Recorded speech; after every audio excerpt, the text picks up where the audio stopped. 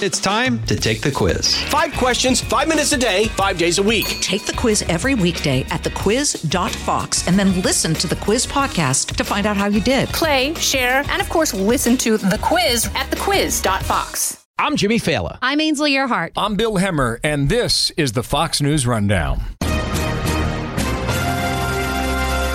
Friday, February 16th, 2024. I'm John Saucier. True bravery might be standing up for what you know is right, despite also knowing it could mean the end for you. We saw an example of that this week when we learned about the death of Russian opposition leader Alexei Navalny. He'd been locked up in a tough Russian penal colony up near the Arctic Circle and had made some big noise in Russia about the dilemmas of the current status quo there. He was an anti-corruption crusader, bringing the truth to his people. He's very popular, and that's certainly one reason why Vladimir Putin decided it was time to kill him. This is the Fox News Rundown, Evening Edition.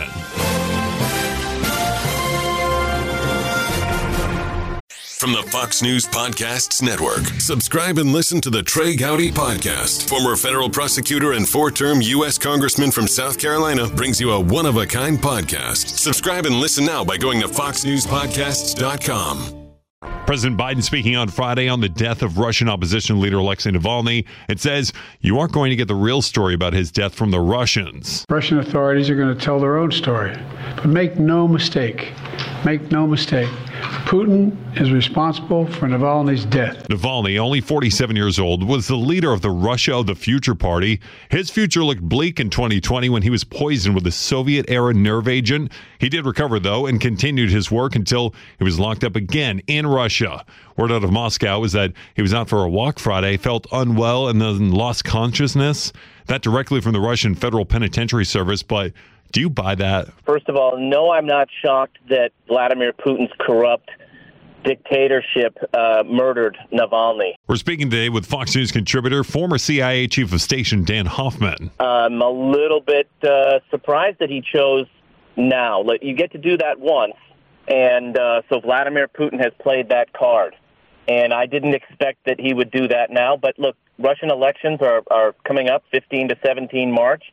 And Vladimir Putin did this, I believe, at least, based on his past behavior, because he wants to demonstrate to his own followers, his security services, and the population writ large that if anyone even thinks about betraying him, they will suffer the gravest of consequences. Yeah, I guess so. Is there any doubt whatsoever that this wasn't Putin? Like maybe potential health issues with Navalny? We know he'd been fasting at certain points in opposition and protest of his being jailed. He's been moved to a number of different locations. He was in a penal colony at the time. Of course, his case has been reviewed more and more. He's been getting more and more years on his sentence. Any thought, Dan, that this actually might have been a legitimate death and not something to do with Vladimir Putin?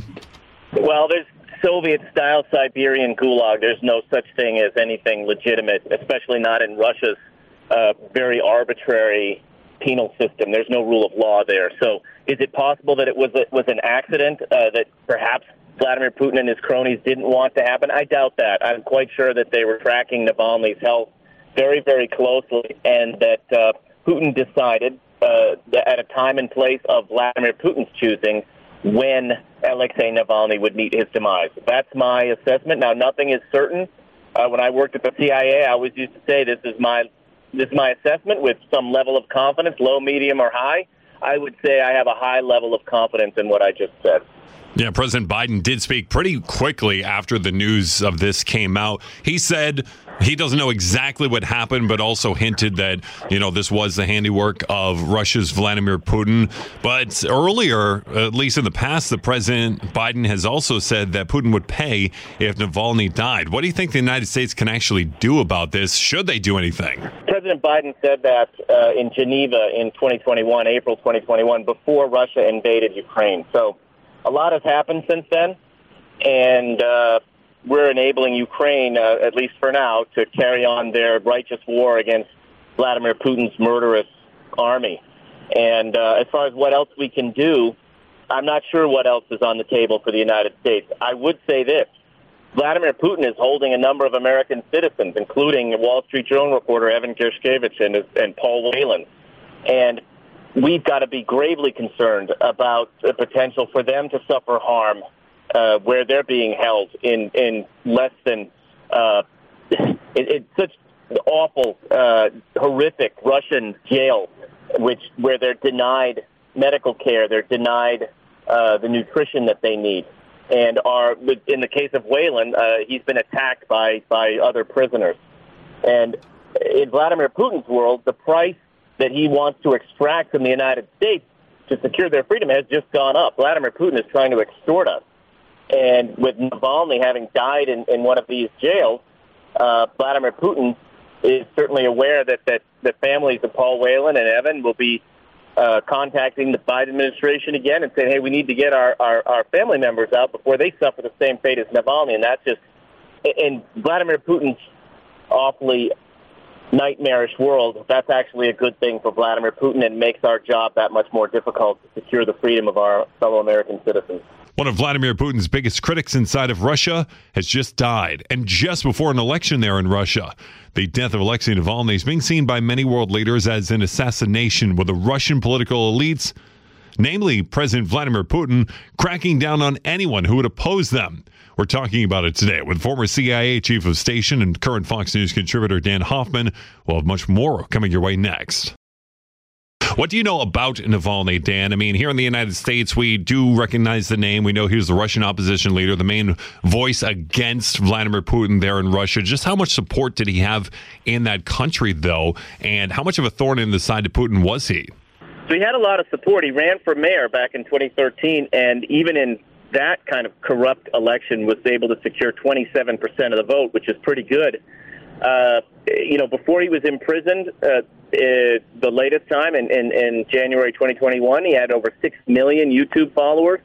He was publicizing all of Vladimir Putin's corruption and former President Medvedev's corruption of Putin's palatial estate on the Black Sea. There was a big movie about that Navalny produced. He was an anti-corruption crusader, bringing the truth to his people. He's very popular, and that's certainly one reason why Vladimir Putin decided it was time to kill him. But again, I think Vladimir Putin chose to do it because he wanted to demonstrate to his own people that if you get out of line, this is what happens to you. The horrific story. Navalny was 47 years old. He had been poisoned with that banned chemical nerve agent in August of 2020 and was revived after being in a coma by German doctors, and he made his own way back to Russia. It was his choice, knowing full well his fate, and he was arrested immediately at the airport. And God bless him, he saw a larger cause there to serve his country and be a defender of liberty and freedom, all the things that are denied to Russians, and he gave his life for that. And we should really, I think, all of us take a moment to ponder what sort of a Democrat with a small d Navalny was. Yeah, absolutely. The man recognized that this was something much bigger than himself, and he, really demonstrated that by going back to Russia, as you said, knowing that he most likely would have been jailed and maybe even killed. And that's exactly what happened. We're speaking with Dan Hoffman, Fox News contributor, former CIA Chief of Station. Other news about Russia this week, Dan, about a new threat, a new possible weapon that Russia has. The White House has spoken about this, as have many other politicians on Capitol Hill. Some sort of anti-satellite weapon. Now, we've heard this doesn't pose a threat to the ground, but could pose a threat to some of our satellites in space. What are you hearing about this? Well, from what we know, it is a Russian military capability that is under development but not yet deployed to put a nuclear weapon in space and target our vulnerable satellites. But honestly, I wish the Biden administration, specifically the president today, I wish he and his National Security Advisor, Jake Sullivan, would stop trying to reassure us that it's not a big deal, and instead highlight the fact that Vladimir Putin refers to the United States as Russia's main enemy. Russia's our adversary. We should be ringing alarm bells about how serious the threat is. We should be pressing for the Congress, my goodness, please return to work. We need you. We need to pass that Ukraine supplemental. But moreover, we need you on the watch, doing your jobs at this perilous time in our history. That's what the Biden administration ought to be saying more forcefully, in my opinion, at least. Get back to work, everybody. We got a lot of work to do, and we need bipartisan consensus from Democrats and Republicans to get the job done. I'm sorry, Speaker Johnson, you have a two-person majority, and it's not going to be possible for him to govern as if he had a 100-person majority. It's just not like that. You're going to have to make compromises with Democrats, and I think The American people want that. They expect that, and I don't think he's going to suffer, or the Republican Party would suffer by making those sorts of compromise deals. But, man, our national security is very much under threat, under siege right now, and Russia is the centerpiece. You know, we've got China, North Korea, and Iran to worry about as well, but Russia's an ally of those three evildoers, and we need to help Ukraine take the fight to the Russian invaders. Yeah, a lot of that funding for our allies overseas held up in Congress right now. It seems like the Senate and the House, they really can't get on board. One more for you, Dan, and it has to do with some comments by Russia's Vladimir Putin this week. He says he wants to see Joe Biden back in office for another 4 years. Good thing or bad thing for Biden? How do you assess Putin's comments on the 2024 presidential election? Yeah, I don't put any stock in anything Putin says. It's all subterfuge, disinformation, propaganda, lies. That's what he does. And if anybody wants to enjoy that, if that's how you want to spend your time, there's plenty of opportunities to listen to him give interviews in Russian or, translate it into English. But, look, he's out to influence, not inform. And whatever he was saying, I wouldn't take any of it at face value. That's why we have the CIA, where I served for many years and focused on Russia, because if you want to know what Vladimir Putin's thinking, we've got to steal secrets, recruit spies, and then deliver the intelligence to the president and his advisors and to House and Senate oversight committees so they can make good, smart, educated decisions about our foreign policy. We don't have spies, but we do have you, Dan Hoffman, former CIA chief of station, Fox News contributor. Dan, always great to speak with you. Thanks for joining us on the Fox News Rundown Evening Edition podcast. My pleasure. Have a great weekend, everyone.